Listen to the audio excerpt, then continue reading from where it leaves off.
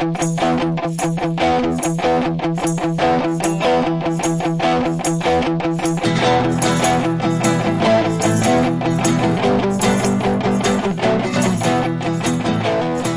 mina vänner, var ska vi börja? Inte nog med att folket och eliten har haft något slags lång uppehåll. Men under det långa uppehållet så har det dessutom påbörjats jävla världskrig i närområdet. Kul att vara tillbaka och jag säger hej Leo. Hej Olof. Ja, vad fan är det som händer? Ja, alltså fan, jag hade ju tänkt att vi skulle... Jag hade tänkt att vi skulle göra podd-comeback. Ja. Och så tänkte jag att vi skulle prata om de här kidnappningar, alltså den här desinformationskampanjen om kidnappningar av muslimska barn och vad det är. Och jag har ju varit i Egypten 2 veckor och jag tänkte att jag tror jag sa det till och med att bidragande faktor till att vi har varit lite uppehållande. Ja, exakt. Men jag tror att vi sa det till och med att vi kör ett avsnitt om det när jag kommer hem. Ja. Men det hann ju bli en invasion medan jag var borta. Det har ni det. Och jag satt hemma och liksom fnulade på ett privatekonomiavsnitt i förhållande till cashback shopping. Ja, just det. Och bara, ingen av de temana kändes jätteaktuella. Det var också så att vi pratade här för några dagar sedan och bara, fan, ska vi ens ha en politisk podd om vi inte kan liksom... Ja, då måste vi göra ett avsnitt om det här. Ja, vi hade diskvalificerat oss annars. Ja, det är ju fruktansvärt. Ja, jag tänkte på det, bara en rolig, eller jag vet inte om det är en rolig grej, den är väl hemsk egentligen, men när jag nåddes av nyheterna om invasionen, då var jag ju i Kairo då. Jag tror jag missade det. Jag tror att jag var typ 1 dygn sen med det. För att jag hade ingen riktig koll på någonting. Nej, exakt, ingen riktig uppkoppling.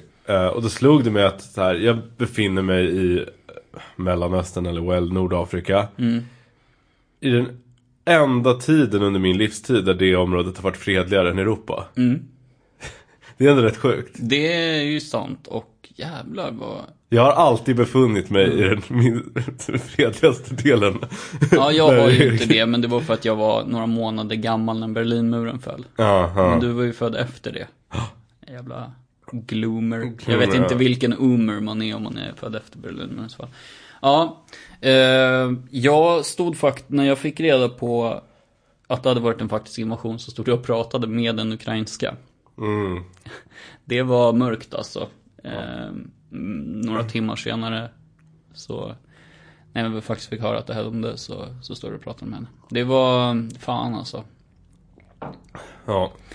På ett personligt plan så. Vi tänker, hur fan inleder man något sånt här? Och var börjar man? Har du någon fin ställe att liksom kicka igång? Vi börjar med att fastslå datum. För att händelseutvecklingen går snabbt. Strax efter den 3 mars 2022. Det stämmer. Och ja, såklart goes without saying, men mycket kan ha hänt när avsnittet är ute. Vi kan väl börja med någon form av recap. Jag tror att de flesta lyssnare är ganska på det klara med vad som har hänt. Precis. Men vi kan bara, för att liksom inleda diskussionen, göra ett svep. Ja, Ryssland har invaderat Ukraina. Det började med en militär upptrappning vid gränsen. Och typ lite olika budskap om vad ryssarna var på väg att göra. Först så ställde de någon slags ultimatum till NATO att liksom stoppa expansionen österut, även typ rulla tillbaka den, annars skulle man vidta militära åtgärder. Sen sa man att man inte skulle invadera Ukraina. Sen drog man till med att man ville liksom säkra ryska minoritetsmedborgare i de här utbrytarrepublikerna Donetsk och Luhansk, som även typ samlingsvis brukar kallas för Donbass. Och så invaderade man helt enkelt. Men man har ju inte stannat vid Donetsk och Luhansk, utan det är ju en fullskalig invasion av landet. Och som svar på det så har det har fördömts av alla västländer och de flesta demokratier i världen. Sverige har skickat 5000 pansarskott samt lite annat krimskrams. Hjälmar och sånt, tror jag. Det är väl pansarskotten som spelar då. Ja, det är väl relevanta. Och även EU och USA har skickat. Alltså vi gör allt agerande egentligen mot Ukraina, mot Ryssland sker ju, verkar ske väldigt, vad ska man säga, enat från västs sida. Man har infört hårda sanktioner mot Ryssland, vilket har fått väldigt hårda konsekvenser för Rysslands ekonomi. Rubeln är fritt fall. Det är typ brödkör där. Eller brödkör fast i bankerna. Ja, folk motsvarande. Det påminner väl lite om hur det såg ut i Grekland. Ja. För, vad var det, 10 år sedan? Ja. Och ukrainarna verkar bjuda rätt hårt motstånd. Ja, det är väl den kanske stora punkten där man kan stanna upp lite. Det var väl inte riktigt förväntat, va? Det är så väldigt svårt att säga så här, vad ville Ryssland eller vad förväntade sig Ryssland skulle hända. Och liksom, och det är också väldigt svårt att se vad som egentligen händer på marken, för att allting vi ser i propaganda. Men det verkar ju som att ryssarna lite hade hoppats på att motståndet mer eller mindre skulle implodera när de gick in. Ja. Och oavsett hur det är med den här Ghost of Kiev, om den finns eller inte, oavsett om det liksom ligger babushkor i varannat gathörn med liksom en Kalashnikov, så har ju ukrainarna hållit, alltså ja, helt enkelt hållit liksom linjen så far. Om man tittar på kartor så är ju de första områdena som ryssarna tar är ju, ja, det är Krim och Donbass, vilket de i princip redan hade, eller det är ju ryssdominerade områden där de har starkt stöd liksom. Så där var ju bara att promenera in. Men sen har man ju försökt därifrån göra offensiver mot framförallt Charkiv, tror jag staden heter, och Kiev. Och ja, egentligen bara brutit ut små korta springor, och så försöker man väl även göra en korridor mellan Donbass och Krim.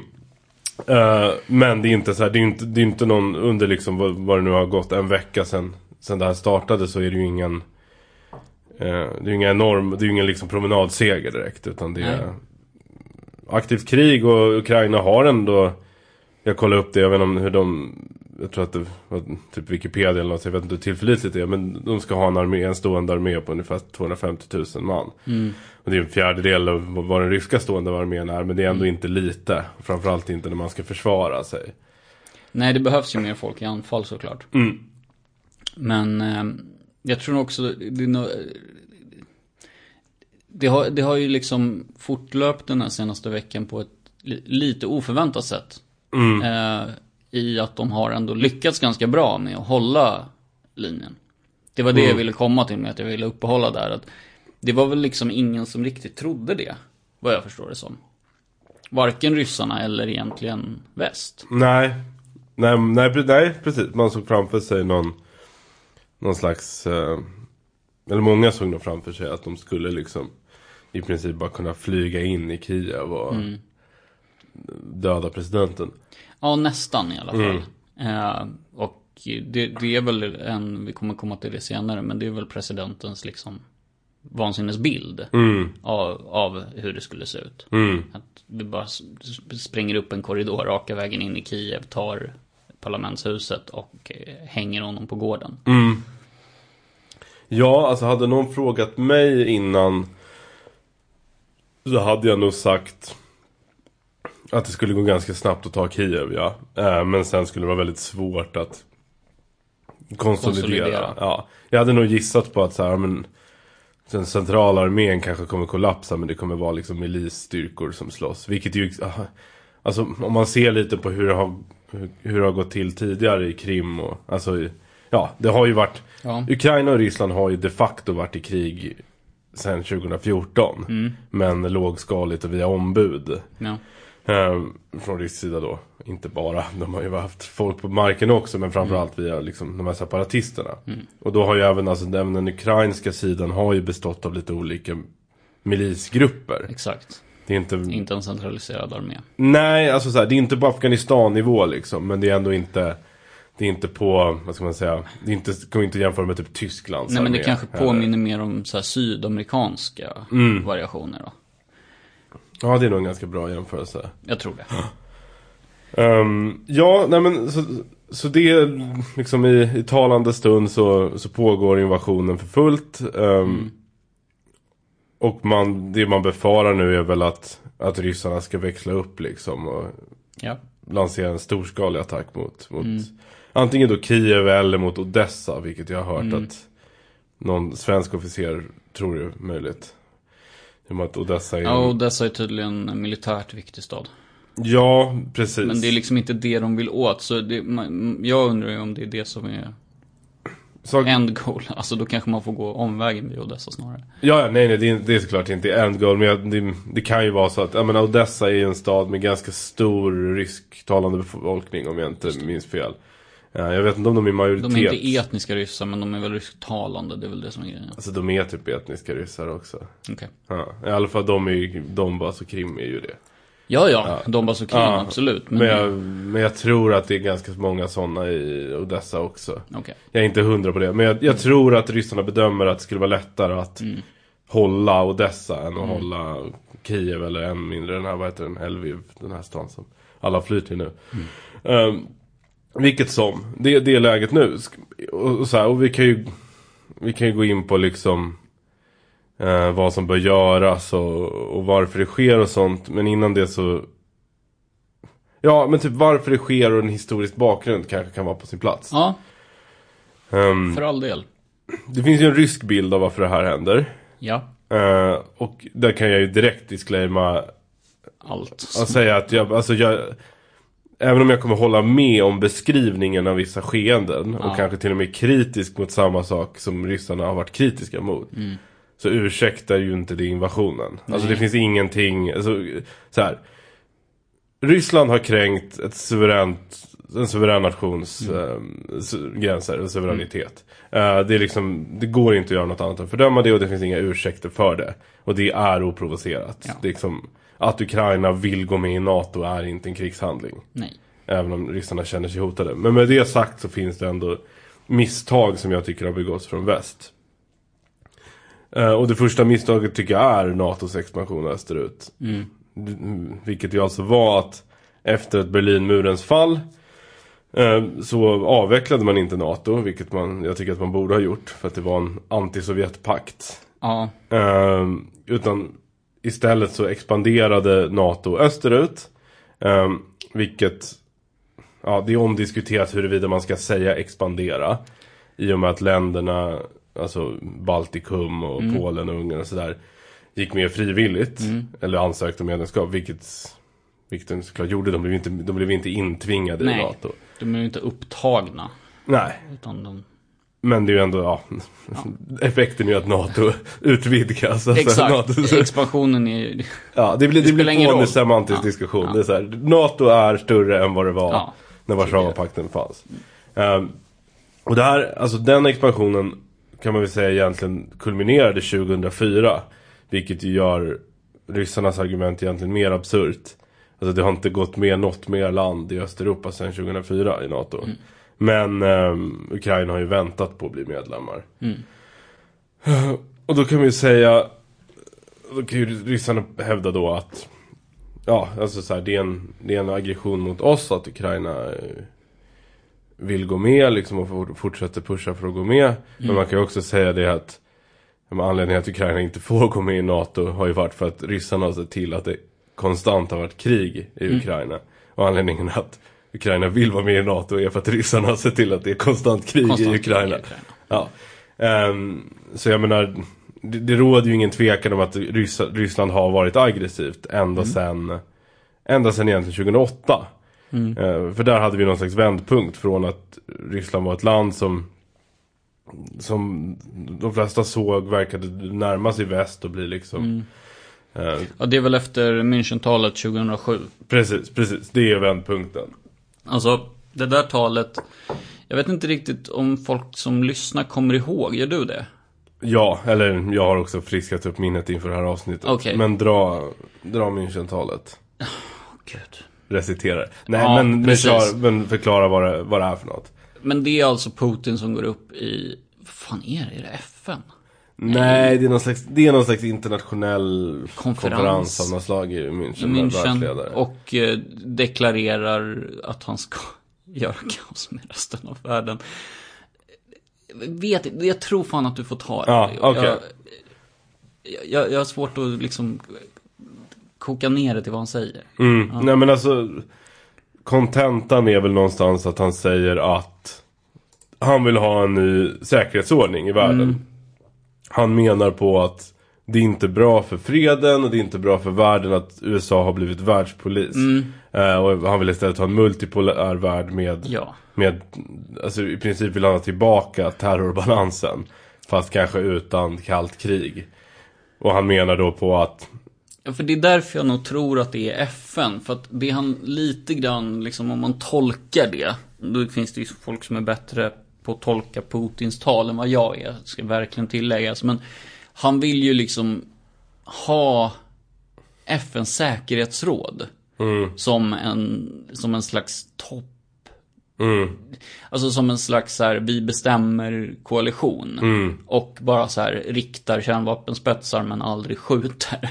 Och så har man sitt område i närområdet. Ja, och det ska finnas buffertar mellan. Alltså det ska inte vara... Ja, som sagt, NATO ska inte få... Det ska finnas buffertar mellan Ryssland och NATO. Precis. Och Ryssland och USA ska vara liksom jämna spelare. Med andra ord så handlar det ju om att han säger att... Alltså det han egentligen säger är så här: ni har pissat på Ryssland sedan Sovjet föll. Vi kommer inte bli pissade på längre. Vi är inte bara en nation, vi är en stormakt, ett imperium, och vi ska återupprätta det. Eller jag tänker återupprätta det. Och det har de började han ju göra efter. Ja, för 2008 går han in i Georgien. Precis. Och alltså förevändningen, nu ska vi inte prata så mycket om Georgien för det var länge sedan och har inte så jättemycket med det här att göra, men det är ganska intressant, för förevändningen att gå in i Georgien är ungefär samma som nu. Det är att så här, det finns några separatister. Ryssarna överdriver hur dåligt de blir behandlade. Det skedde säkert i och för sig, men så. Och så säger man, nu ska vi hjälpa den här oberoende utbrytarrepubliken liksom. Och så tar man det som förevändning för att gå in. Och det säger man ju i Ukraina också. Nu ska vi säkra upp Donbass och Krim.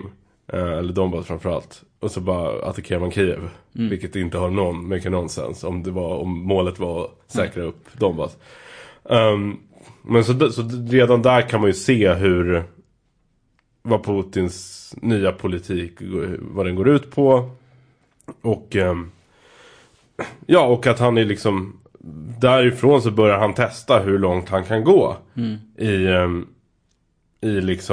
i att här, ja men vad ska man säga, roffa åt sig saker utomlands och se liksom hur mycket väst ska agera, och de har ju haft en offensiv utrikespolitik sedan dess, bland annat i Syrien där man har backat upp Assad, och också då såklart Ukraina. Och jag tror att en annan viktig tidpunkt att ta fasta på är 2012. Och inte något speciellt datum, men tiden runt 2012. Okay. För det finns något som händer då, och det är att den ryska ekonomin når sin peak. Okay. Alltså, sen Putin alltså det var ju kaos under Jeltsin som alla vet. Och sen tillträdde Putin och styr upp saker och ting. Och han har egentligen 2 löften till det ryska folket. Det första löftet är att få ordning och reda på ekonomin. Få en real löneutveckling liksom. Få ekonomin på rätt kurs helt enkelt för vanligt folk. Den andra, vilket kommer in lite senare, är det han ger uttryck för i Münchentalet. Det vill säga återupprätta rysk heder mer eller mindre. Det vill säga vara stormakt. Och 2012 var fram. Sen 2012 så har liksom plus minus noll den ryska ekonomin inte vuxit. Alltså de har inte haft någon BNP egentligen genomsnittlig BNP-tillväxt. Och det är ju intressant, eftersom under samma period har ju resten av världen, eller inte resten av världen, men många andra länder har haft en ganska stark BNP-tillväxt. Stark. Men Sverige har haft liksom 2-3% per år tills covid kom. Det har varit en högkonjunktur helt enkelt. Och det är ju i samma veva som alltså det är ju när det börjar göra sig gällande som den ryska krigsmaskineriet vrids upp ännu mer liksom. För att det första löftet kan inte infrias, då försöker Putin infria det andra. Och då har vi Ukraina. vilket ju inleds 2013 med den så kallade Euromaidan-protesten. Vilket var en EU-vänlig protest egentligen mot den sittande ryssvänliga presidenten i Ukraina. Ukraina är ju, det ska vi säga också, Ukraina är ett väldigt splittrat land. Mellan folk som ser sig som ryssar eller rysstillvända och de som ser sig som européer. Östukraina och Västukraina. Ja, kan man säga. Ja. Och det är också ganska mycket östra och västra Ukraina. Ja, det är det. Verkligen. Det är inte helt otänkbart. Alltså vi var inne och nosade på Polen för några månader sedan i ett avsnitt. Att vi kanske var där om det förhoppningsvis inte, men en ny järnridå kunde byggas upp. Men det är kanske inte helt förvånande att det är Ukraina. Nej. Det sker heller. Och nu med tanke på att, hur säger man hans efternamn nu? Zelensky. Att han har varit ganska västtillvänd. Kanske mer än någon annan. Ja. Ukrainsk president. Det är ju liksom inte direkt en slump. Nej. Att de går in där och just nu. Nej, kanske kommer till just nu senare också. Ja, jag ska inte egentligen säga så himla mycket mer om Ukraina eller om det liksom det som hände runt 2013-14. Vi kan bara gå in på nu det ganska strax. Ja. Men det var liksom Euromaidan. Det är protester, de är västvänliga protester kan man säga. Västvänligt blandat med lite nazister, om man ska vara helt ärlig. Ja. Och det leder till uppror i Donbass då. De utropar en egen republik, separatister där, och en rysk annektering av Krimhalvön. Vilket sen i sin tur resulterar i ett lågskaligt inbördeskrig i de områdena. Som egentligen mer eller mindre har pågått sedan dess. Och Zelensky har väl gjort försök att få fred där. Vilket inte har gått super. Det såg ut att gå bra i början. Men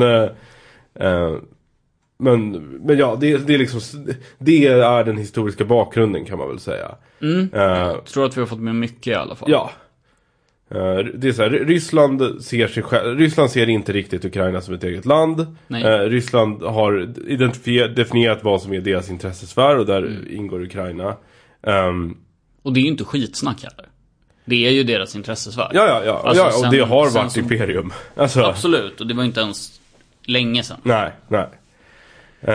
Och det är det man vill återupprätta. Sen finns det fler saker man kan säga om varför det här sker just nu från Putins sida, liksom lite mer närhistoria. Men vi kan stanna lite vid Ukraina innan dess. Har du något på Zelensky? Vad har du för intryck av den mannen? Alltså han är lurig. Jäkel. Vem är han? Vad står han för? För jag har lite svårt. Han är ju någon slags, jag vill inte säga nationalist, men han är ju väldigt så Ukraina-vänlig kan man säga. Nej, vi vet det här med att han höll på med humor en gång i tiden. Vilket alltid är det är lite av en så här röd flagga, tror jag. Samtidigt så är det nog inte helt ovanligt heller. Alltså jag uppfattar i alla fall det han säger som förhållandevis nationalistiskt liksom. Men då måste man också förstå nationalism ur ett ukrainskt perspektiv och inte ur ett svenskt. Att vara nationalist i Ukraina, det är ju bara att man inte vill vara en del av Ryssland. Jo. Egentligen. De pratar inte om expansion av Ukrainas storhet, utan det är mer en så här, det är ingen national behålla suveräniteten. Självbestämmandet och parlamentet. Men sen, vad vet jag mer om honom? Inte så mycket. Alltså, han är, det var väl, jag blandar ihop dem, Vitrysslands president, vad heter han? Lukasjenko. Han var ju mycket mer så storslagen. Och Zelensky mycket mer, jag uppfattar i alla fall honom som ganska timid. Typ. Ja, det gör. Samtidigt har han ju verkligen blivit hjälte nu i väst liksom. Ja, de senaste dagarna. Ja. Men frågan är ju om han är, för jag har ganska dålig koll på honom sen innan. Det är det där, han har varit komiker, han har spelat president i en tv-serie sen han blivit president. Känns så här, bara av att höra det känner man ju att han är någon slags ukrainsk Beppe Grillo liksom. Ja, precis. så vart han står rent ideologiskt, alltså jag tycker ofta det är svårt för, alltså det känns som att eller känns som, men min bild av ukrainsk politik är väldigt mycket huruvida man är för väst eller Ryssland. Och inte så mycket så här höger och vänster på, alltså så här, på det sättet liksom som vi ser det. Och typ ideologi hamnar på något sätt, det är lite som så här, jag tycker östpolitik är väldigt mycket så överlag. Alltså så här, vad skiljer egentligen Navalny från Putin, för att göra ett sånt exempel? Ja. Ideologiskt. Ja, ideologiskt, nej. Navalny säger att han inte är korrupt och att Putin är det. Typ. Alltså det är liksom... Nej, den ekonomiska politiken skiljer sig ganska lite. Ja. Med största sannolikhet. Det finns säkert olika styrmedel som man vill tillämpa. Alltså, det är också det här konstiga med, ska man säga att Zelensky är liberal? Det är han förmodligen.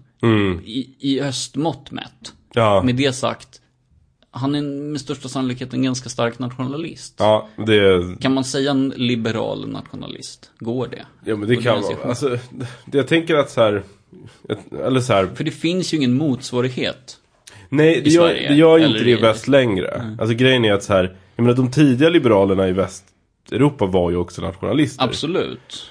Och det är ju där grejen är, det tror jag västlänningar måste fatta om Östeuropa, men också om Mellanöstern, att alltså vänstern där, alltså folk som heter, det är klart det finns kommunister och sådär också där givetvis, men de som är någon slags den progressiva sidan är nationalistisk, för att de har inte fått det där som vi har fått, det vill säga självbestämmande rätt under ordentligt. Lång tid. Nej. Och även de länder som är självständiga, om vi tar Ukraina i det här fallet, eller låt säga Tunisien eller Marocko i liksom en Mellanöstern perspektiv, de har varit så underordnade, alltså islam eller liksom någon arabisk identitet eller liksom kolonialmakter, och det där sitter fortfarande i liksom. Så att de som är progressiva i de länderna är ofta trycker väldigt hårt på en egen nationell identitet, för att man har inte, men den är inte så stark. Men det gäller ju i någon utsträckning för Sverige under tidigt 1900-tal också. Yes. Alltså det var inte någon självklarhet liksom att Sverige skulle se ut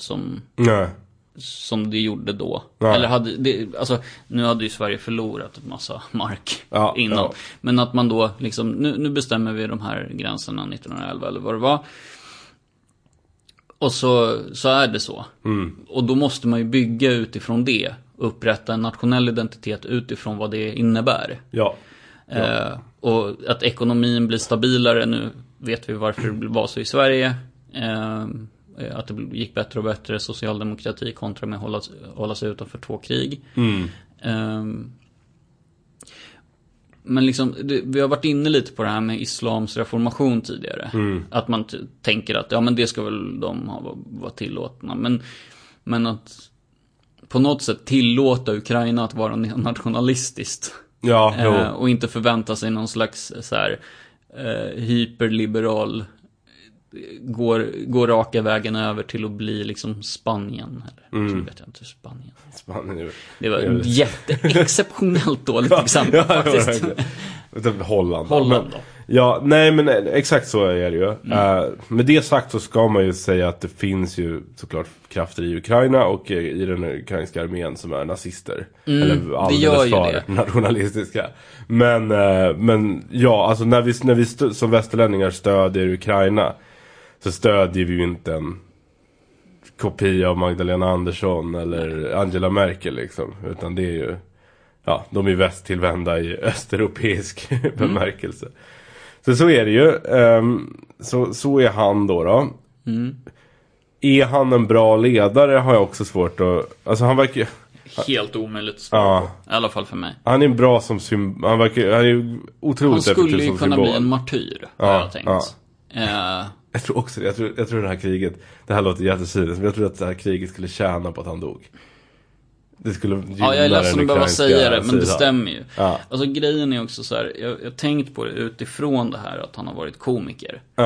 Att det finns ett ganska bra skämt av en komiker som heter Anthony Jeselnik, som handlar om att han har dragit ett skämt och blivit mordhotad. Och att han säger att if someone killed me for this joke, Mount Rushmore would be me 4 times.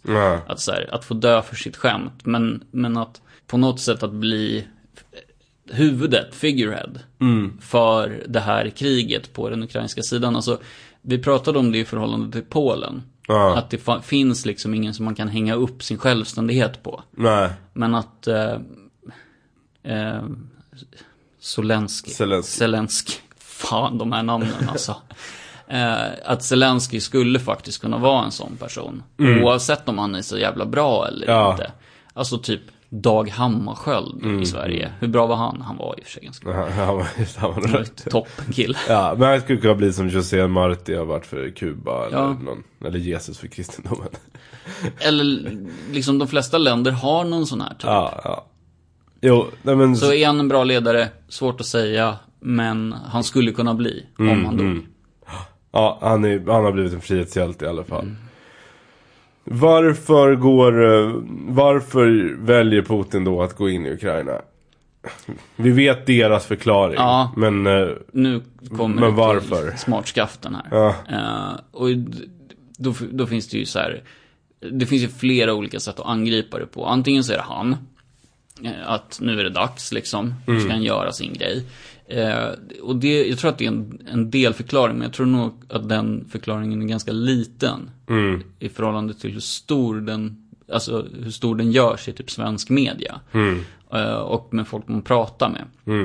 Jag tror att det har mycket mer att göra med liksom yttre faktorer. Jag kommer ut ur kris. Jag tror inte att det är en slump att han gör det liksom, vad ska man säga, på våren. Men våren efter snöns intrång. Jag tror att han har valt rätt plats för vad de har för naturresurser. Såna här saker. Men och kanske framför allt de behöver vad ska man säga, etablera en koalition med Kina. Och vad gör man för att visa Kina att man är stark liksom? Ja, men alltså okej, se på koalitionen mellan Ryssland och Kina. Och det, alltså den interna, ska man säga, statusen. Kina är mycket mer lugna. Ja. Ryssarna är mer hårdföra. Hur visar man det då? Jo, man invaderar ett grannland. Trodde du att det här skulle ske? Eller blev du tagen på sängen? Jag visste att det skulle trappas upp. Jag trodde inte att det skulle se ut som alltså att det skulle vara en faktisk invasion. Alltså så här, som du sa i inledningen här, alltså det har varit oroligheter då. I många år. Alltså sen 2014 kanske vi ska säga. Och alltså okej.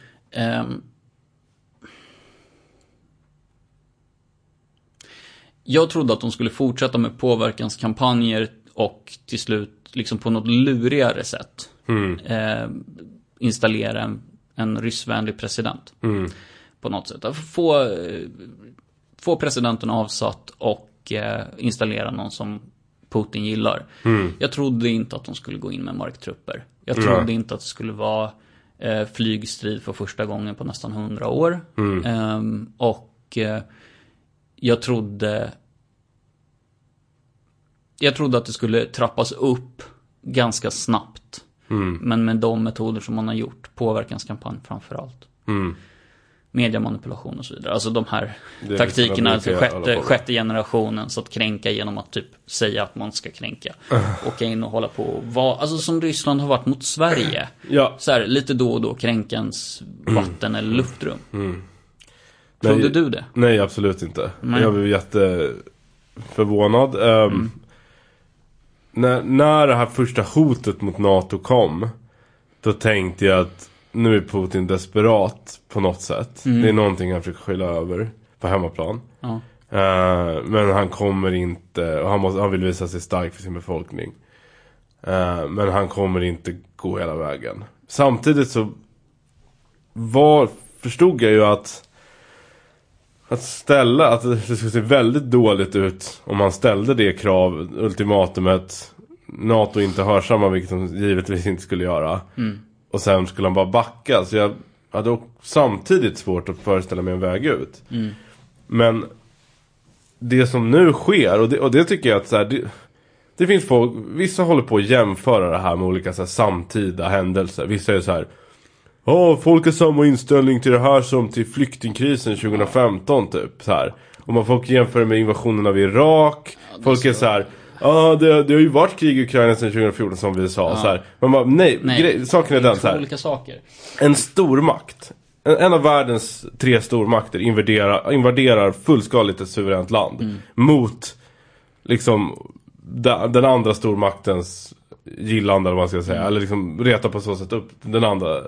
Det har inte skett sedan andra världskriget. Nej. Det skedde aldrig under kalla kriget. Hela kalla kriget gick ut på att undvika det var kallt. Ja, att det var kallt, precis. Det har inte skett sedan dess. Alltså Irak är inte samma sak. Det var ingen som backade upp Irak direkt, utan det var på en humanitär plan. Det går inte att jämföra med Israel. Det går inte att jämföra med Israel. Alla som håller på. Ja, alltså nej, men och det är det som är. Vissa människor missar inte en chans att alltså prata Palestina. Det är också så här, vi sitter och pratar och är så här, men de här nördiga grejerna har hänt de senaste åren. Och sen så det man egentligen bara vill göra är att skälla ut folk som är dumma för att de inte fattar kvalitetsskillnaden i det här. Jämfört med, men typ Afghanistan, Israel, Palestina, definitivt. Det är någon jävel som så här började prata om Jugoslaviens liksom uppbrott. Man bara, alltså är det så att ni inte vet vad det är som händer nu, eller är det så att ni inte vet vad som händer då? Nej. Alltså, nej. Och det vi säger då är ju inte att så här afghaner och jugoslav eller serber och bosniers liv är mindre värt än ukrainares för att absolut inte. Ukrainare är mer vita, utan det vi säger är att den här händelsen har en enorm magnitud. Det är liksom, det är en röd att invadera ett självständigt grannland som stormakt, som är ju då liksom halvt allierad med den andra stormakten, det är att liksom, vad ska man säga, närma sig ett världskrigssituation. Och saken är den att varför jag ändå blev så chockad över det här är ju att Putin kan inte förlora det här kriget. Nej. Men frågan är, kan han ens stoppa det? Och det jag menar då är att om du har en ledare som har trappat upp den här typen av liksom krigsstämning. Alltså det är väldigt, väldigt svårt om man ser rent historiskt att liksom vrida tillbaka utvecklingen i ett sånt här läge. Och det är därför de här distinktionerna är viktiga. För att USA kan gå in i Irak och så blir det ett jävla mission creep i 10 år som inte funkar. Och sen drar de sig tillbaka. De behöver inte anfalla Iran och Syrien och jag vet inte, Jordanien också bara för att hålla maskineriet igång. För att det är väldigt långt bort från USA.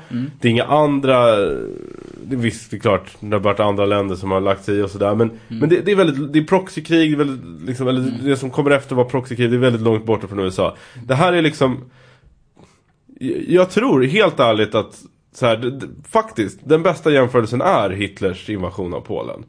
Av den anledningen att man är i ett läge nu där Putin inte kan stanna. Av 2 anledningar. Dels för att väst inte kan låta honom komma undan med det här. Och han kommer fortsätta. Han kommer inte stanna vid Ukraina. Tar han Ukraina så kommer han gå på nästa land.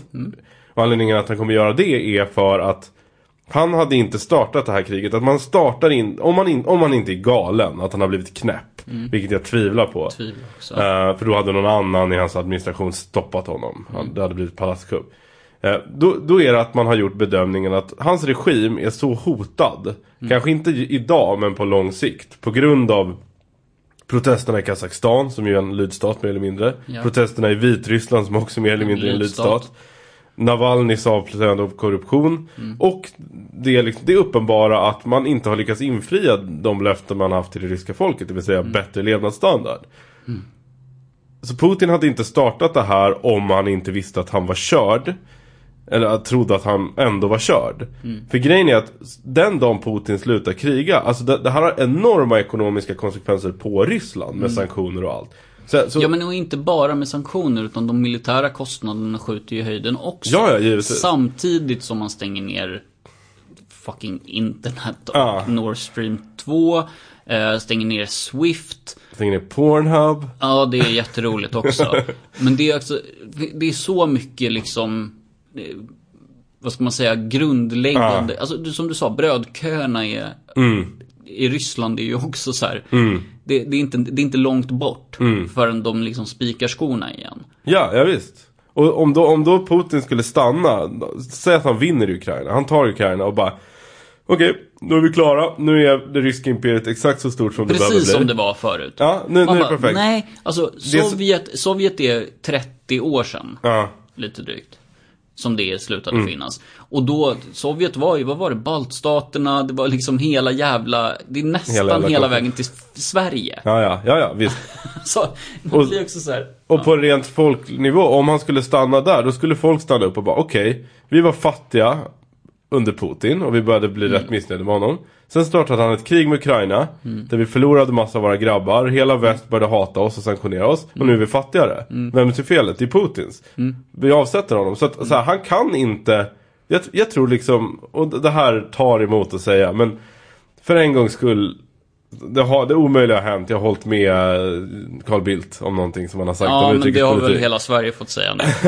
Men att så här, det kommer inte bli fred... Det kommer inte bli fred i Europa förrän Ryssland har en ny regim. Så är det.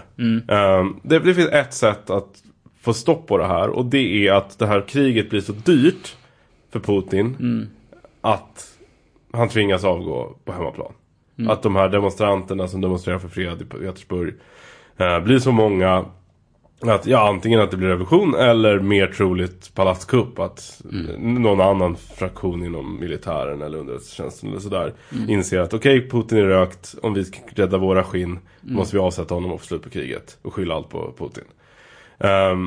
Och det finns bara ett sätt att åstadkomma det, tror jag, och det är ju det vi håller på med nu, det vill säga stötta upp ukrainarna och se till att de inte förlorar. Och bryta kopplingar till Ryssland såklart. Ja, exakt. Att man gör de två sakerna parallellt. Ja. Och att göra det dyrt för Putin tyvärr innebär också att göra det dyrt för det ryska folket. Och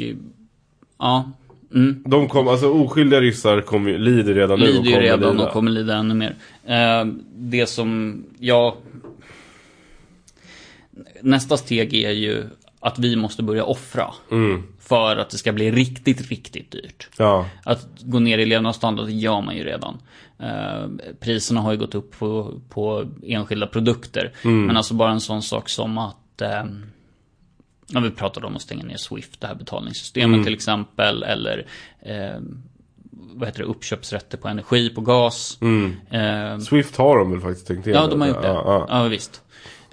Men att stänga vad heter det? Import...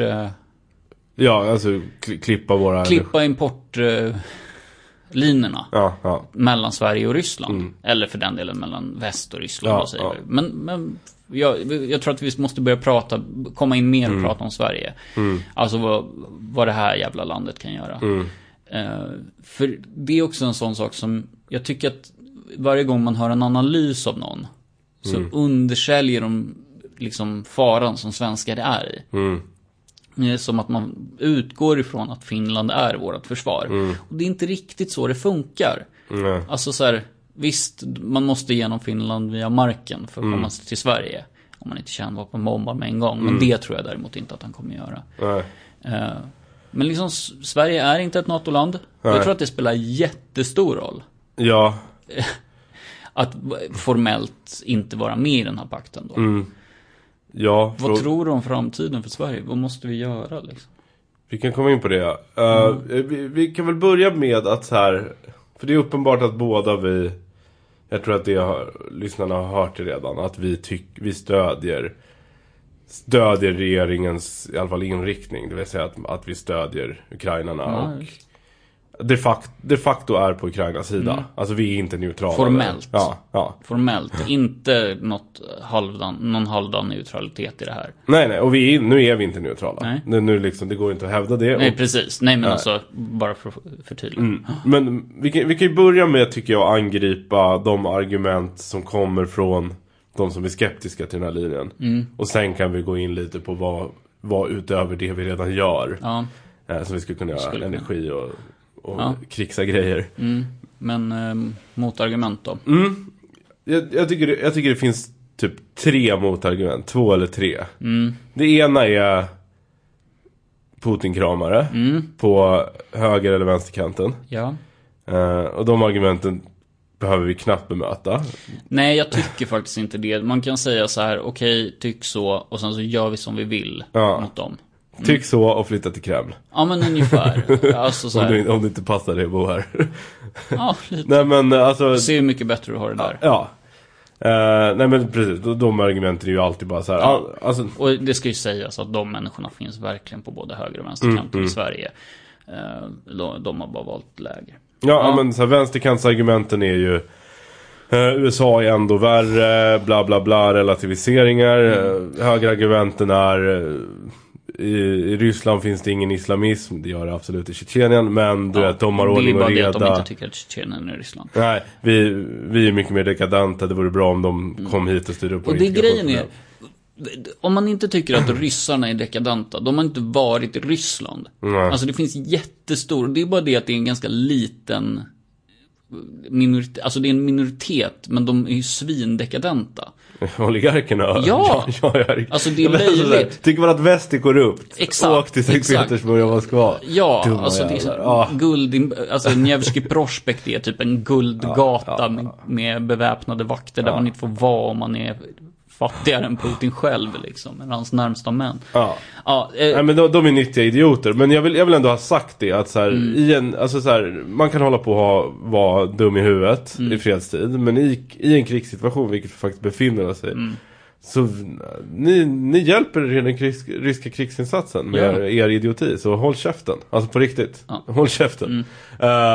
Sen finns det ju en andra kritiker som inte är ryssvänner. Och där har jag typ kan identifiera 1 eller 2 argument.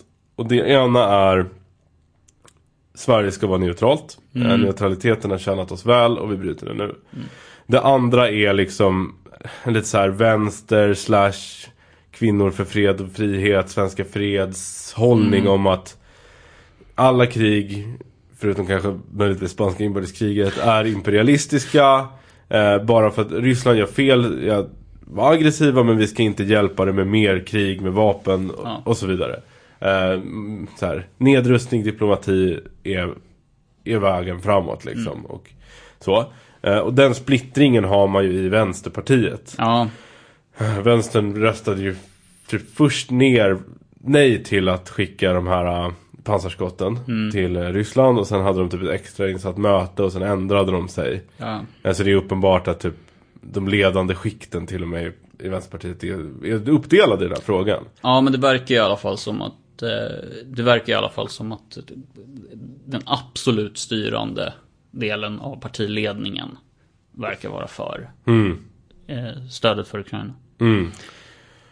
Och då var det väldigt många från högersidan som tyckte att men kolla, jävla landsförrädare, Putin-kramare typ. Men alltså, det tycker jag var ganska ohederlig argumentation, för att jag tycker att det är såklart, det finns som vi sa på vänsterkanten folk som är Putin-kramare. De flesta av dem är ex-stalinister eller har någon form av stalinistisk idékoppling. Det finns inte så många av dem i Vänsterpartiet, och framförallt inte inom ledande skikt. Utan det den här konflikten handlar om är ju en idealistisk hållning om att alltid vara principiellt emot krig, och en realistisk, pragmatisk hållning om att när kriget väl är här, vad bör göras. Men det där är också... Och så, jag vill bara säga det så här, jag tycker de här fredsdogmatikerna har fel i den här situationen.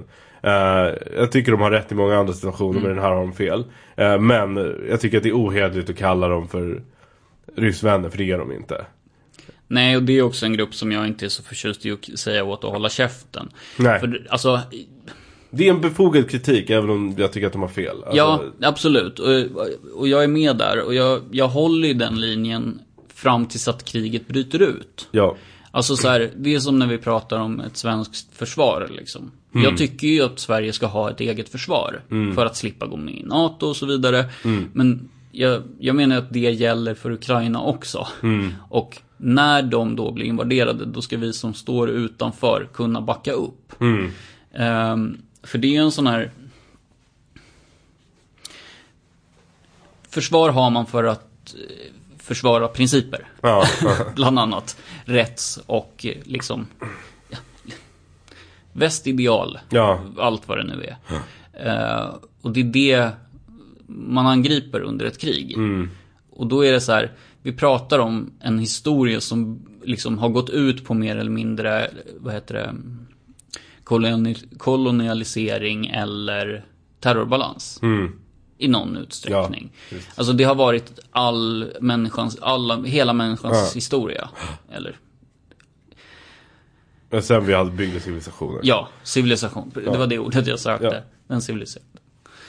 Och då liksom, fine. Men nu är kriget här. Och då är Sverige... Då ska Sverige i alla fall ha potential för att backa upp. Vi behöver inte gå in i kriget. Vi behöver inte skicka trupper. Nej, men om vi kan skicka materiel så jag tror faktiskt på det. Ja, exakt. Och där vill jag typ förklara min linje. För att jag tror att hade det här skett för 5 år sedan så hade jag nog varit bland dem, liksom tillhört dem inom vänstern som hade sagt att skicka inga vapen för att det är att hjälpa en annan imperialistisk sida i ett krig mellan imperialistiska stormakter. Ja. Jag menar, det stämmer ju inte riktigt den bilden, för att det här är än så länge ett krig mellan Ryssland och Ukraina, inte mellan Ryssland och NATO. NATO deltar inte med trupper, även om de såklart... jag tror ju att de kommer att göra det tids nog. Ja, det tror jag är risken som vi verkligen står inför. Det tror jag också, och det är klart att det råder inga tvivel om vilka väst stödjer, men det är fortfarande... Ja, det är ett litet land som är anfallet av ett imperium, inte 2 imperium som slåss, än så länge. Men det är egentligen besides the point. Utan jag är för alltså en antikrigshållning. Alltså den som vissa inom vänster är dogmatiska kring är jag liksom pragmatiskt för, om man ska säga så. Rent bara principiellt grundläggande. Konflikter bör lösas genom dialog och diplomati och inte genom krig. Ja. Det funkar mellan demokratier. Ja. Nästan utan undantag. Förutom Rom och Kartago så har demokratiska länder i princip aldrig krigat med varandra. Det funkar med många diktaturer också. Ofta är det en önskvärd väg. Jag tror, alltså ofta är sanktioner alltså det hjälper nästan, det stjälper mer än vad det hjälper. Kan man se fall som Iran och Kuba liksom. Det gör ofta folket i det landet mer benäget att hata fienden då. Sen tror jag heller inte bara att man kan inte ha den här naiva liksom liberala hållningen att om vi bara handlar med Kina så kommer de bli demokratiska. Så funkar det inte heller, utan man kan fortfarande vara rakryggad och kritisera och stödja demokratisk opposition. Men sanktioner, hot om våld, upptrappning eller liksom militär intervention är inte en önskvärd väg till förändring. Men för att det ska fungera, för att diplomati överhuvudtaget ska fungera, så krävs det inte att man litar på motparten. För man litar aldrig på diktatorer. Man litar knappt på demokratiskt valda ledare i andra länder. Men man litar absolut inte på diktatorer. Men det kräver att man vet att även motparten har freden i sitt intresse. Ja. Att man vet att Rouhani eller vad heter Khamenei, Iran. Khamenei. Eller jag vet inte vem vi nu skulle ta som exempel. Någon Xi Jinping eller Kim Jong-Un har så pass mycket att förlora på ett krig. Gaddafi. Ja, han är borta nu. Men men under den perioden var väl det ett ganska bra exempel. Ja visst, ja absolut. Men att man tänker att den diktatorn har så pass mycket att förlora på ett krig att vi kommer ändå kunna landa i det om vi bara... Visst, han kommer försöka med manövrar, han kommer försöka lura oss, han försöker komma att tänja på gränser, han kommer skramla med vapen, men vi vet att han vill inte ha krig egentligen. Han vill ha stabilitet, han vill behålla sin position. Och det är inte fallet med Putin. Putin har redan startat krig och han har inget att tjäna på freden. Nej. Ryssarna har något att tjäna på freden. Han har inte det. För det är ju det att han driver ju inte ryssarnas intressen. Nej. Han driver sina intressen. Ja. Alltså, och sin stats eller sin regerings. Ja, precis. Och han har målat in sitt hörn nu. Och det går, så här, som vi sa innan, det går liksom inte att backa. Så ingenting ingenting som ryssarna säger kan man lita på ens det minsta. Allt, alltså, han ljög om att han skulle invadera Ukraina, han har invaderat Ukraina. Alltså det finns inget, det går inte att förhandla med Putin just nu. Det går bara att få honom att förlora. Och man kan bara få någon att förlora ett krig på ett sätt. Det vill säga besegra dem militärt, eller i alla fall hindra dem från att vinna militärt och sen röka ut dem, vilket det är det vi gör nu. Ja, men alltså det är ju ekonomiska sanktioner plus understöd till Ukrainas militär, eller ukrainska staten egentligen. Alltså, för jag tror inte på någon snabb ukrainsk seger. Det finns ju vissa som så här håller på att fantisera kring det. Det är ju romantikerna. Ja, alltså, det här kommer ta jättelång tid. Det kommer vara ett långdraget inbördeskrig. Flera år pratar vi om nu. Det tror jag, och absolut. Det är därför som jag kan säga en sån sak som att jag tror att NATO kommer gå in också. Ja. Nej, men för ekonomiska sanktioner, det är ju steget innan. Men det här har ju ändå, vad ska vi säga, invasionen kom rätt plötsligt. Alltså ett par dagar innan, vi trodde inte att det skulle hända. Nej. Som du sa. Alltså vi vet att det är oroligheter. Jag trodde att det skulle trappas upp mycket långsammare. För att jag trodde att han hade det i sig. Eller liksom det styrande skiktet i Duman. Ja. Runt Kreml. Ja, det är alltid så när man pratar om Ryssland. I andra länder så säger man Ska vi ha en vänta, en tangent. Jag har svårt för, jag har berättat det här för dig. Jag har svårt för ryssar och namn på grund av brott och straff. Som jag har försökt läsa, tror 6 gånger.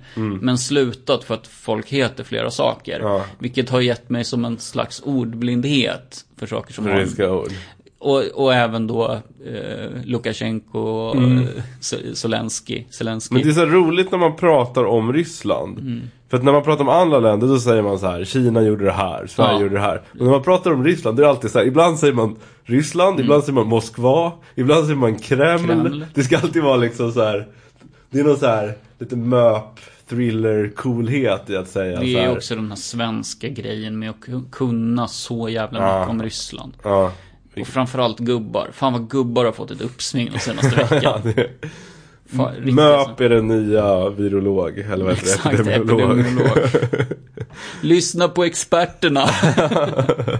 Okej, ska vi gå tillbaka till the real? För vi har ett argument kvar att desarmera kring stödet för Ukraina, va?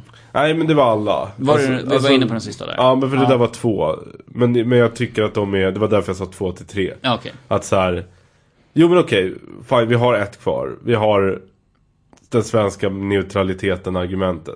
Det är typ samma som fredsargumentet, men det bygger på en annan axiom. Och där är väl typ så här, vem är det som men sagt. Men det är också det här skiten med att Sverige liksom ska vara neutralt. Sverige har varit neutralt under sossarna. Innan 1900, vad är det liksom för historisk horisont? Har vi verkligen varit neutrala? Nej, vi var inte det, jag vet. Men vi sa det i alla fall. Men grejen är så här, alltså vi har varit ett krigförande land fram till 1790 tror jag. Jo, alltså, men det är ju heller inget argument för att släppa det. Men nej, alltså, absolut. Men att ha så här den svenska som att det är liksom the American dream i Sverige. Ja, jag håller inte, det bara stämmer inte. Det är inte någonting som. Nej, argumentationen är ju lite som att det är liksom, vad heter det, metafysiskt, vilket såklart är för sin princip. Men det är så här, vem har sagt att vi ska vara neutrala? Gud, så här står det i Bibeln. I Gustav Vasas översättning så står det att Sverige ska vara neutralt. Nej, det är ju något vi har bestämt någon gång. Och Laos P3. Ja, exakt. För att vi har gjort den bedömningen att det är alltså så här, antingen då principiellt rätt eller mest gynnsamt för Sverige. Kanske mer det sistnämnda. Och i det här fallet så är det inte det. Nej. För att det är också ett argument som för det är några som okej, det finns faktiskt ett till argument mot krig som jag börjat se.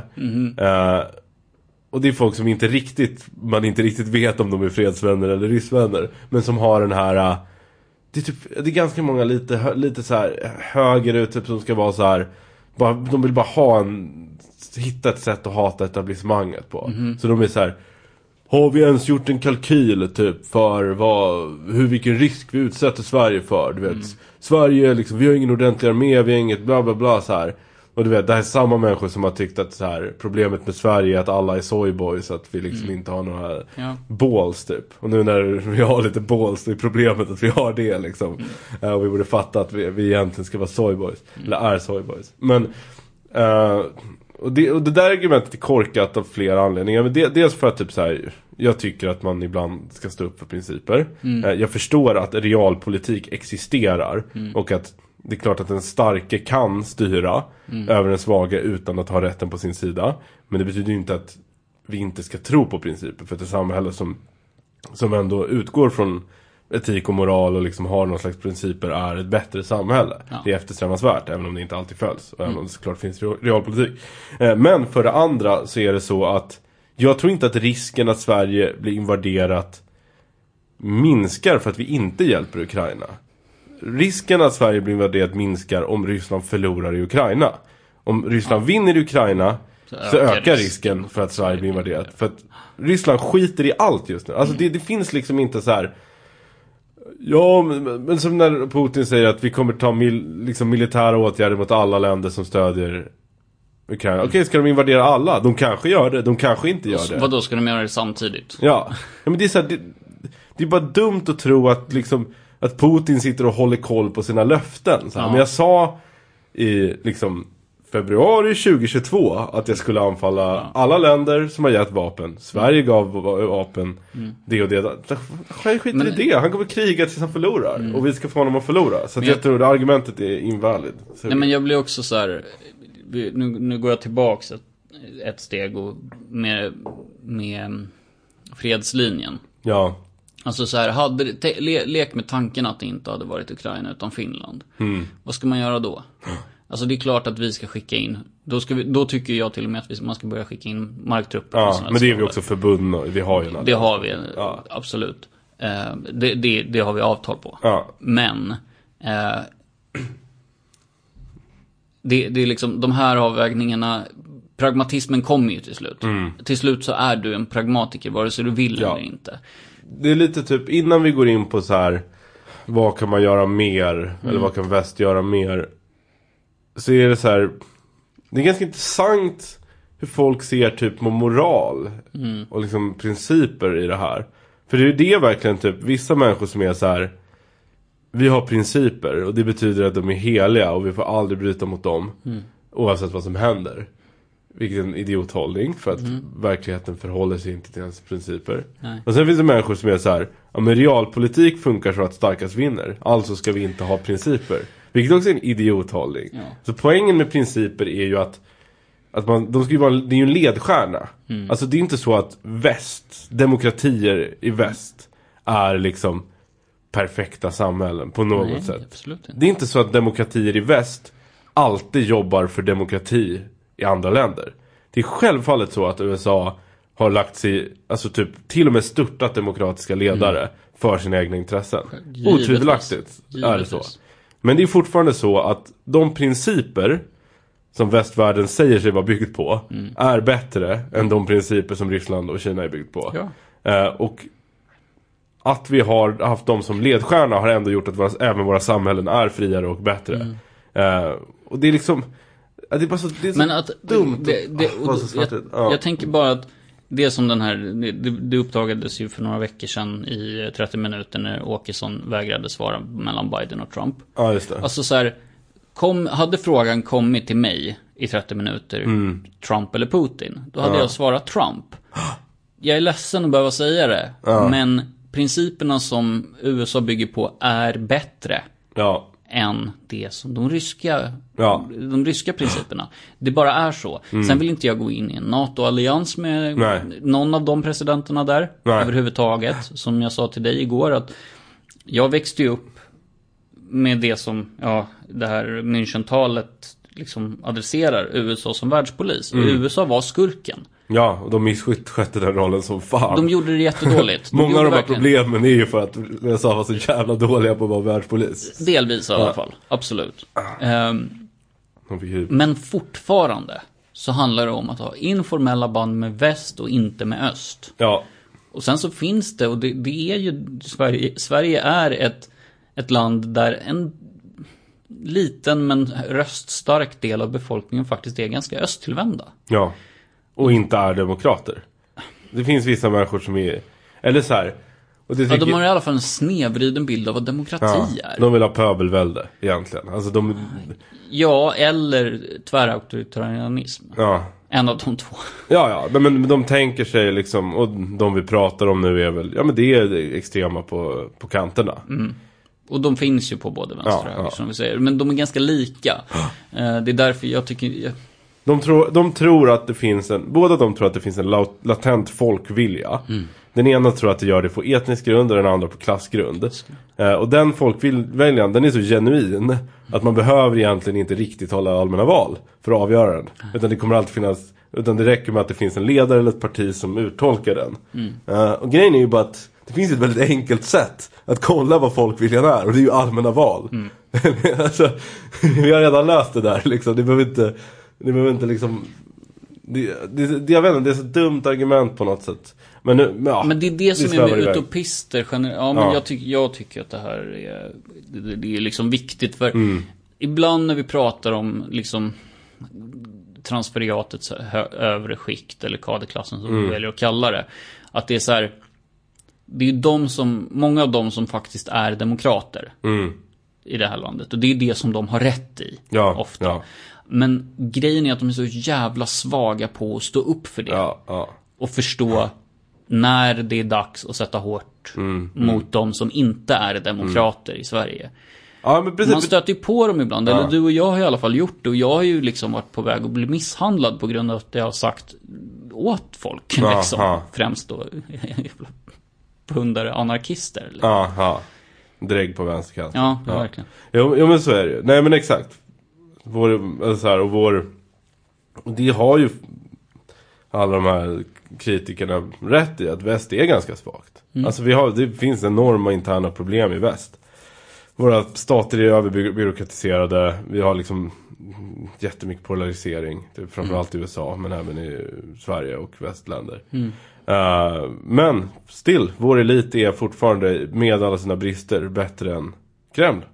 Jag vill inte leva under Putin. Jag vill leva mycket hellre under Magdalena Andersson. För hon är ändå trots allt en folkvalledare. Hur mycket man än liksom ogillar vissa reformer som förs, så vet vi att det kommer inte att landa där.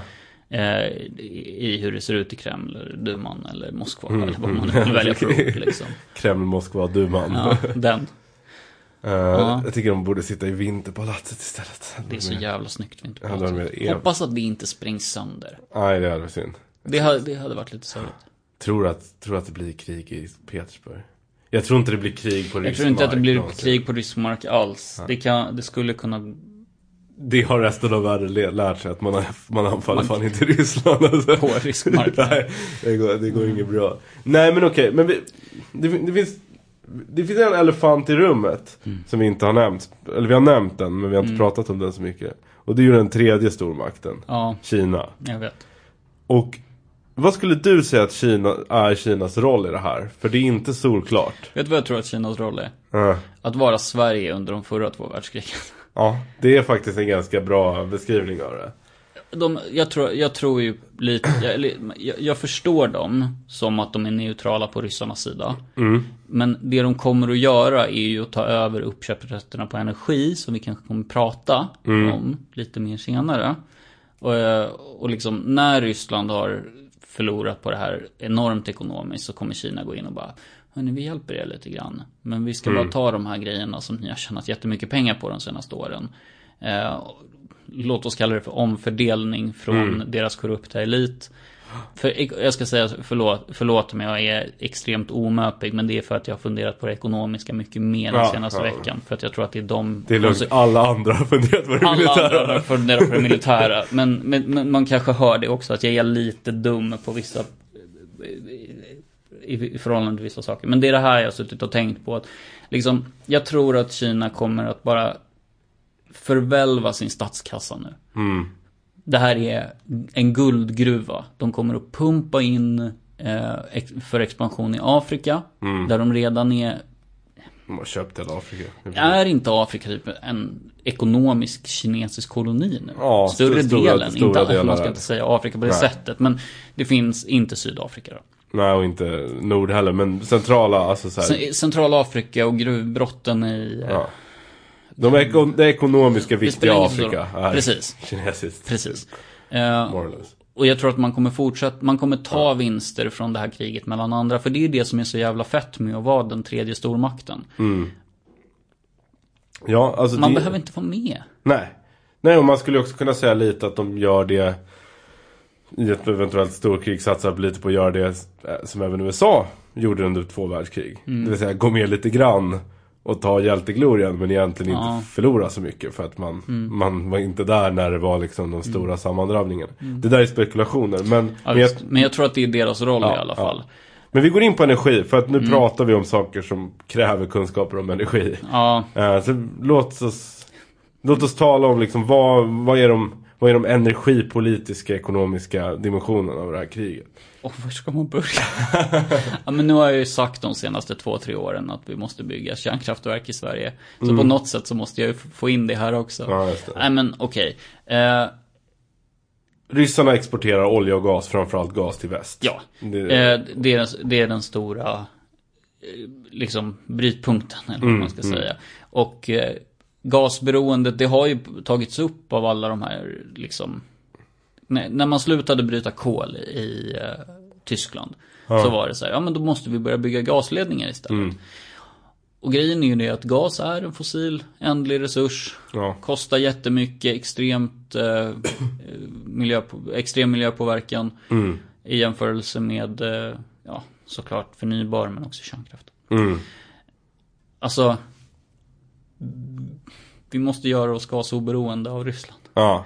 Och inte gå in i gasallians med Kina. Nej. Alltså. Och där är ju inte, Sverige är ju inte mest illa där andra, men Tyskland är ju, de sitter ju i skiten nu. Och det är ju så att om man verkligen skulle vilja skada ryssarna nu, så är det ju att täppa till den kranen. Men som du var inne på innan, det kommer väst också förlora på. Alltså det blir en drastisk minskning i vår levnadsstandard. Ja. Kanske egentligen skulle vara nödvändigt för att lösa klimatet också. Liksom, to be honest. Men, jo, men det är inte första. Nej, det är inte därför vi gör det. Nej, det är inte därför vi gör det. Det skulle kanske hjälpa lite, men... Det skulle hjälpa jättemycket, tror jag. Men jag tror man får 2 flugor i en smäll där. Ja, men, alltså, men vi är inte beredda att göra det. Real talk. Förnybar, vind, vatten, sol, kärnkraft. Sen så är allt annat olagligt nu i Sverige. Alltså men då är det den här, alltså vad är kostnaden för det? På individbasis? Skyhög. Levnadsstandard ner. Absolut. Nu kommer vi in på det lite som jag hade förberett inför dagens dag. Med vad det här får för konsekvens för oss och varför. Och då är det de ekonomiska. Alltså tänk på hur det här vad konsekvenserna för Tyskland blir för det här. Enorma. Ja, det skulle behöva vara energiransonering. Folk skulle förmodligen samåka till jobbet här, stänga av alla element när de inte. Men dessutom, euron utgår i princip från hur det ser ut i Tyskland. Tyskland är standarden för euron. Euron kommer dyka. Nu är det ju, Sverige är inte medlemmar i EMU, men det är inte skit att, alltså, jag vet inte exakt hur min tjänstepension är fördelad, men jag kan tänka mig att en del av det ligger i euron. Ja, och merparten av vår handel är med Tyskland. Ja. Eller andra EU-länder som har euro. Ja, nu tänkte jag faktiskt på individnivå. Men, men även det kommer påverka. Ja, vi dras med ett ekonomiskt fall. Ja. Om Tyskland. Med det sagt, alltså EU var försvagade redan sedan 2016, tidigare också. Men absolut sedan 2016. De senaste 6-7 åren har varit skräp för Europa. Pundet kan vara så att det går upp lite grann. För att de gjorde rätt. För Malli, han kommer vara då. Boris Johnson. Som att han inte är det nästa stor tjuv. Men alltså, men sen så är det ju så här, ska vi prata om lyxprodukter? Alltså i Sverige. Odlar vi i Sverige som vi kan vara självförsörjande på? Typ potatis kanske. Morötter tror jag är en av dem. Någon beta. Ja. Allt annat importeras. Ja. Glöm paprika för 56 spänn kilot. Vi pratar alltså 230 om jag tittade på. Och det är så här, det är sånt du inte tänker på, men du kommer att märka det. Jag hade en diskussion med en kompis om tomater för det var innan innovationen. Och han bara, de kostar jättemycket, helt vanliga kvisttomater. Och då, vi trodde båda att han hade kollat fel. Det var ju bara att kvisttomater hade gått upp i pris på grund av det här. Jag hann inte ens reflektera över att det var därför. Men frågan är då, för att de sanktioner vi har gjort hittills, det har varit mot oligarker och så, det förlorar vi typ ingenting på. Nej. Det är så här, jag vet inte, någon fin restaurang i Paris som förlorar på det liksom. Men inte så här, inte våra ekonomier. Sen har vi sanktionerat ett finanssystem och stängt ut dem från typ UEFA har massa sådana grejer. Ja, FIFA, precis. Ja just det, inte UEFA vad de är.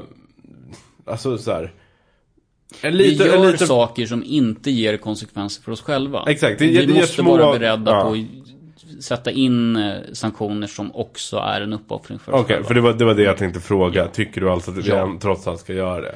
För det är ändå så här, kolla. Ryssland är, och där kan vi prata deras relation till Kina, vilket skillnaden mellan de här två stormakterna.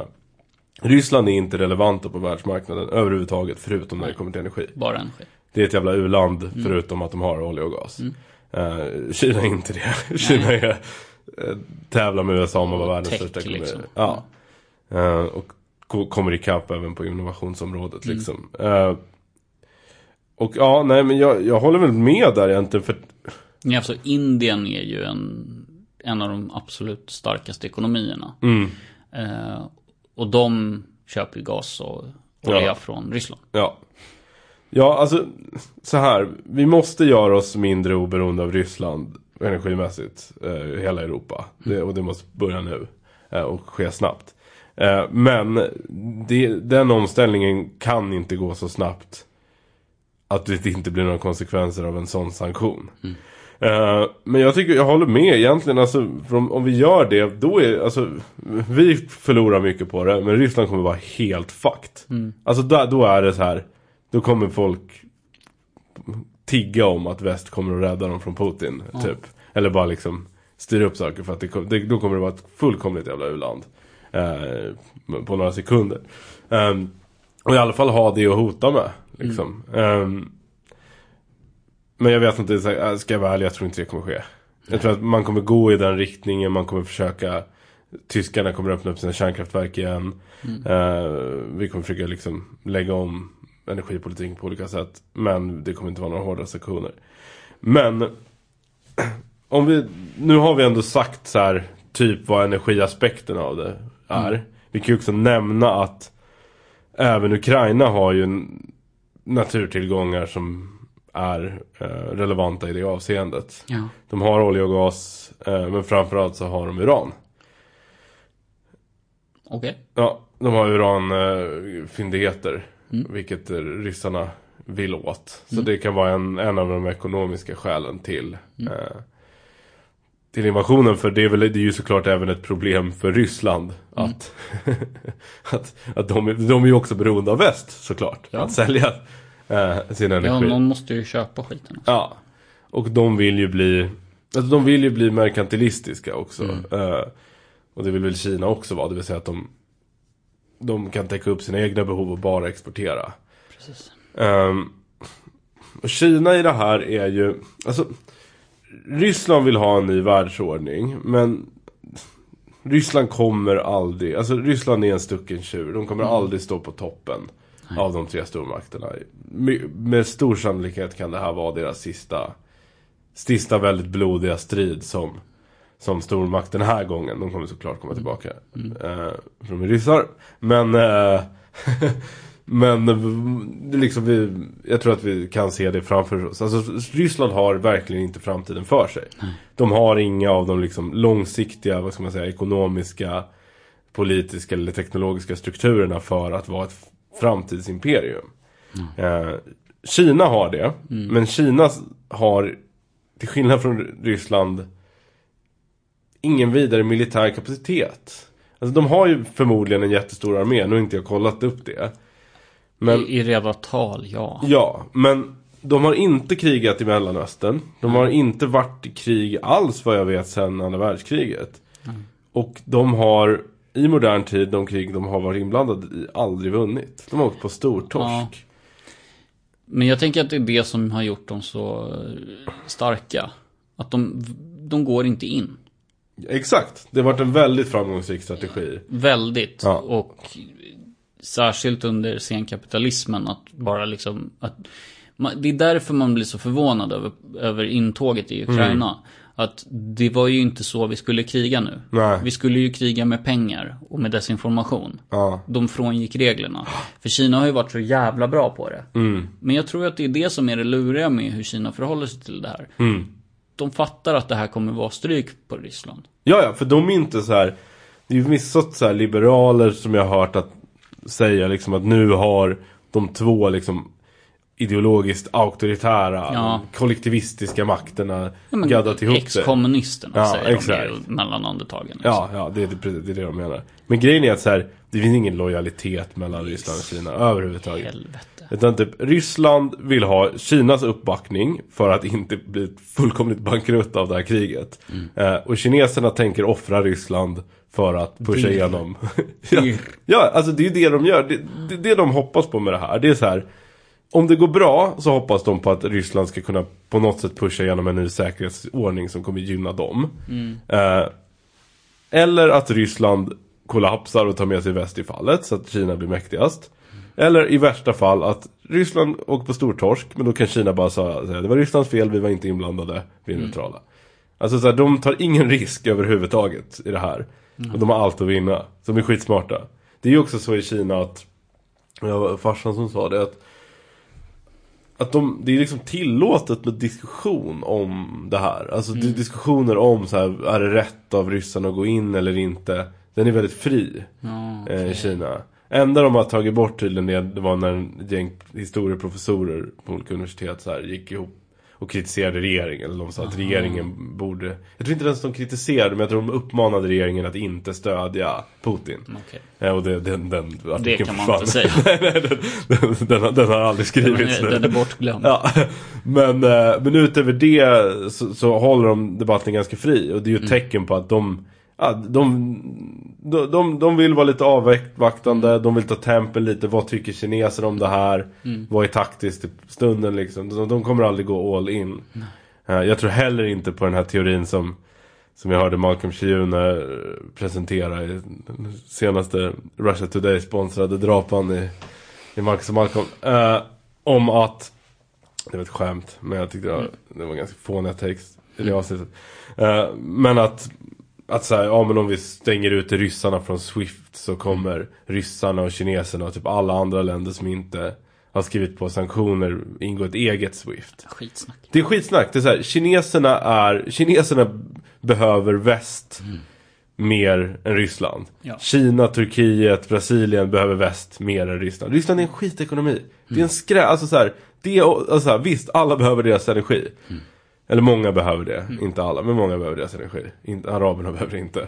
Och det där har vi ju den andra energipoolen liksom. Men många behöver dem. Men det är så här, det finns så jävla mycket mer som väst har. Så att så här, i ett liksom ekonomiskt krig, ingen kommer ta Rysslands sida. Nej. Ryssland har inte riktigt några vänner. Ärligt talat. De har Venezuela och Assad. Alltså, de som alltid, men du vet, varje gång det är någon så här absurd omröstning i FN så är det alltid så här: Ryssland, Venezuela, Syrien har röstat för och Vitryssland och Kazakstan liksom. Några lydstater i det är lydstaterna och fanklubben liksom. Huligansupporterna. Är det Venezuela är väl det i alla fall. Ja, det är huligan. Syrien är mer så här: snälla Ryssland, rädda oss från islamister den här gången. Syrien är familjeläktaren. Ja. I den här liknelsen. Ja. Nej, men Assad är ju helt beroende av Iran och Putin för att sitta kvar, såklart. Men de har inga... Vi har inte ens... Det är så jävla mycket att prata om. Och jag märker att syrenivån i hjärnan börjar gå ner. Men alltså att... Om man tänker på västs beroende av Ryssland, som vi var inne på, att den är energimässig. Rysslands beroende av väst den är större. Ja, det är allt annat. Utbildning till exempel. Och det vet jag att det finns folk som har verbaliserat liksom att stänga ute ryska studenter från universiteten i Europa. Ja, vad heter han? Odenberg snackade om det i... Ja, det har jag inte hört. Kvartalspodd. Det var ju den här, du vet, Reinfeldts... Ja, jag vet vem försvarsministern under Reinfeldt, ja. Ja, som hoppade av. Ja, men det är väl ett ypperligt förslag. Att så här, och alltså en massa lyxprodukter. För det tänker man inte heller på som du pratar om någon finare fransk restaurang liksom. Men de importerar ju lyxprodukter för flera miljarder per år. För att de ska ha det på hemmaplan. Så här, exportera dit, eller plocka in båtar från vilka det nu är som gör båtar runt om i världen. Flygplan. De har typ ingen ost. Alltså, är det sant? Alltså, nej, det är klart Ryssarna har typ ingen ost. Alltså så här, det är skitdyrt med franska ostar i Ryssland redan deras de gamla kött måste ju vara skit också. Ja, förmodligen. Men det är helt liksom djuren måste ju vara förstörda. Okej, skitsamma. Jag tänker bara på så här alla produkter bara så här, okej, ni får inte det nu. Nej. Jag tänker att de grejerna behöver inte vara så svåra. Nej, men för det är det man ska komma ihåg. Ryssland hävdar sig militärt för det är det enda sättet de kan hävda sig på. Det är det att dra åt kranen för energi. Men som sagt, de förlorar mer på det än vad vi gör. Nej, och sen så sätta krav på företagen. Och nu, jag berättade väl det för dig, men med Pornhub. Som du nämnde här i början, att de har stängt ner sina servrar i Ryssland. Spotify har stängt sina kontor. Vad finns det mer för? YouTube kan de blocka. Det var någon som sa det också. Kan de inte bara använda VPN då? Jag bara okej, fair enough. Stäng ner ryssarna från Call of Duty och det är så man ska komma åt League of Legends. De älskar League of Legends. 12-åriga ryssar som kommer. De kommer gå ut i krig på riktigt. Då kommer ett infanteri som av 12-åriga gamers som bara så här, vi får inte spela League of Legends, så nu går vi och lönnmördar presidenten på den nivån. Tydligen är League of Legends sanktionerat i Syrien, har jag hört från vår syriska kompis. Är det sant? Ja, jag vet inte, men jag tror det. Det låter som något han har hittat på. Det får stå från honom. All right. Innan vi avrundar då, för nu har vi snackat ett tag, kanske vi ska prata lite om risken för att Sverige dras med och ett eventuellt svenskt NATO-medlemskap. Jag tror att det har framgått att vi är lite NATO-skeptiskt lagda. Men man kan ju misstänka att, alltså det är en sak att vara kritisk mot NATO överlag som konstruktion. Och det är en annan att se till liksom, vad är risken att Sverige dras med i kriget eller alternativt blir försvarade om vi är med kontra inte. Och jag tror att många kommer börja tänka så. Jag tror att NATO-frågan kommer liksom, stödet för NATO kommer öka av ren rysk-skräck. Vilken är ju mer befogad nu än vad det var tidigare. Vad har du att säga om NATO? Men jag tror till och med att jag har sagt i avsnittet att jag själv inte är för ett svenskt NATO-medlemskap. Och jag tycker inte det fortsatt heller. Utan att man ska fokusera på ett inhemskt försvar. Med, försvarsallianser kan man gå med ändå. Men jag tycker inte att NATO är en särskilt... Jag tror inte på det som militärkonstruktion eller försvarskonstruktion. Sen vad andra människor liksom gör för att de är liksom slår över och är rädda och sånt där och tycker att man ska gå med i NATO just nu. Jag tror att det är i sådana fall en temporär konstruktion. Att folk tycker det. Men jag tror faktiskt tillräckligt mycket på svensk regering för att man inte ska skriva någonting bara för att folk slår över liksom. Nej, alltså frågan är hur det blir med det. För finnarna har ju bara pratat om det nu. Och vi är ju helt beroende av Finland. Eller alltså vi förlitar oss på den pakten liksom. Och den skulle väl på något sätt, jag vet inte om den kanske inte rivs upp för att de går med i NATO i och för sig, men jag vet inte hur NATO ställer sig till att man har andra allianser. Alltså jag tänker ett förslag som jag har till regeringen. Att skulle man kunna ha en nordisk försvarsallians. Sverige, Norge, Danmark, Finland. Ja. På något sätt. Man kan sätta en militärbas i Sverige. Sverige är det tråkigaste av de länderna liksom. På gränsen mellan Sverige och Finland kanske. På något sätt ändå bara så här styrka. Försvar. Stöd i krissituationer. Vi har visat sig med all önskvärd tydlighet att vi behöver det. Ja, nej men absolut, det skulle man kunna ha. Men eller eventuellt någon form av pakt med Tyskland.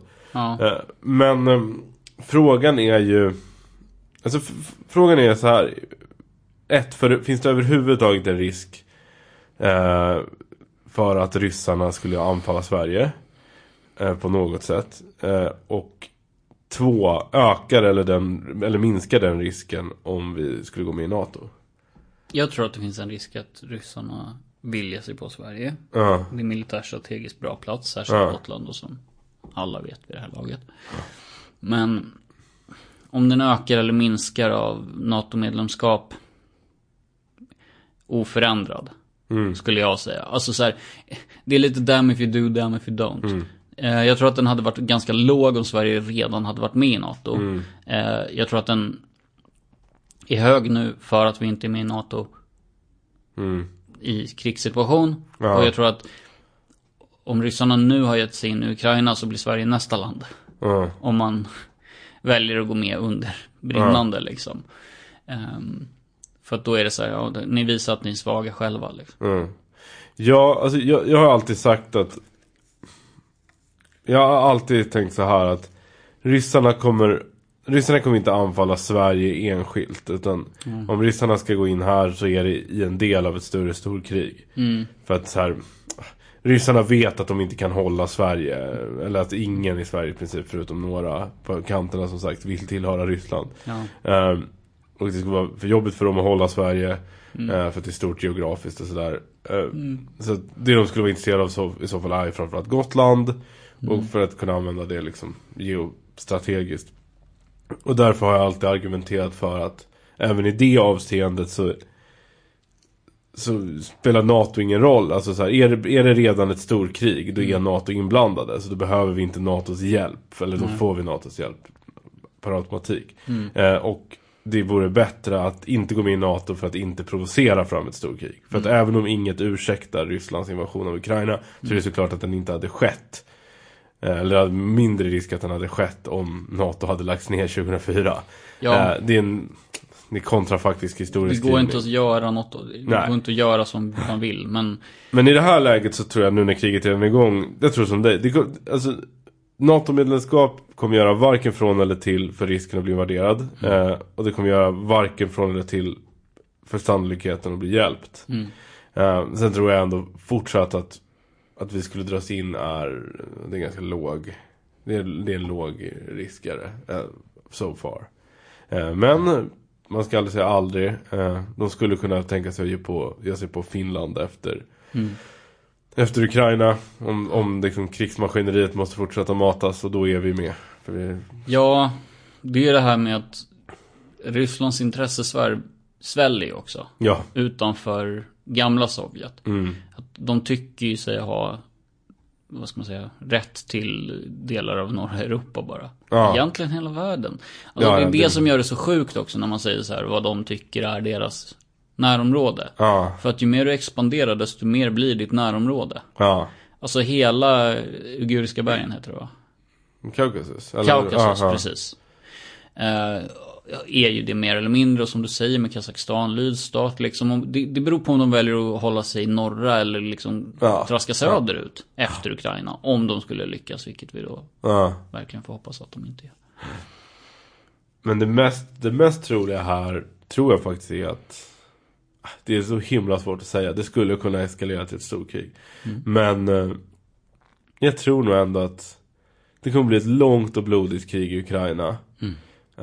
Ukraina kommer inte besegras, utan de kommer hålla ut med hjälp av uppbackning.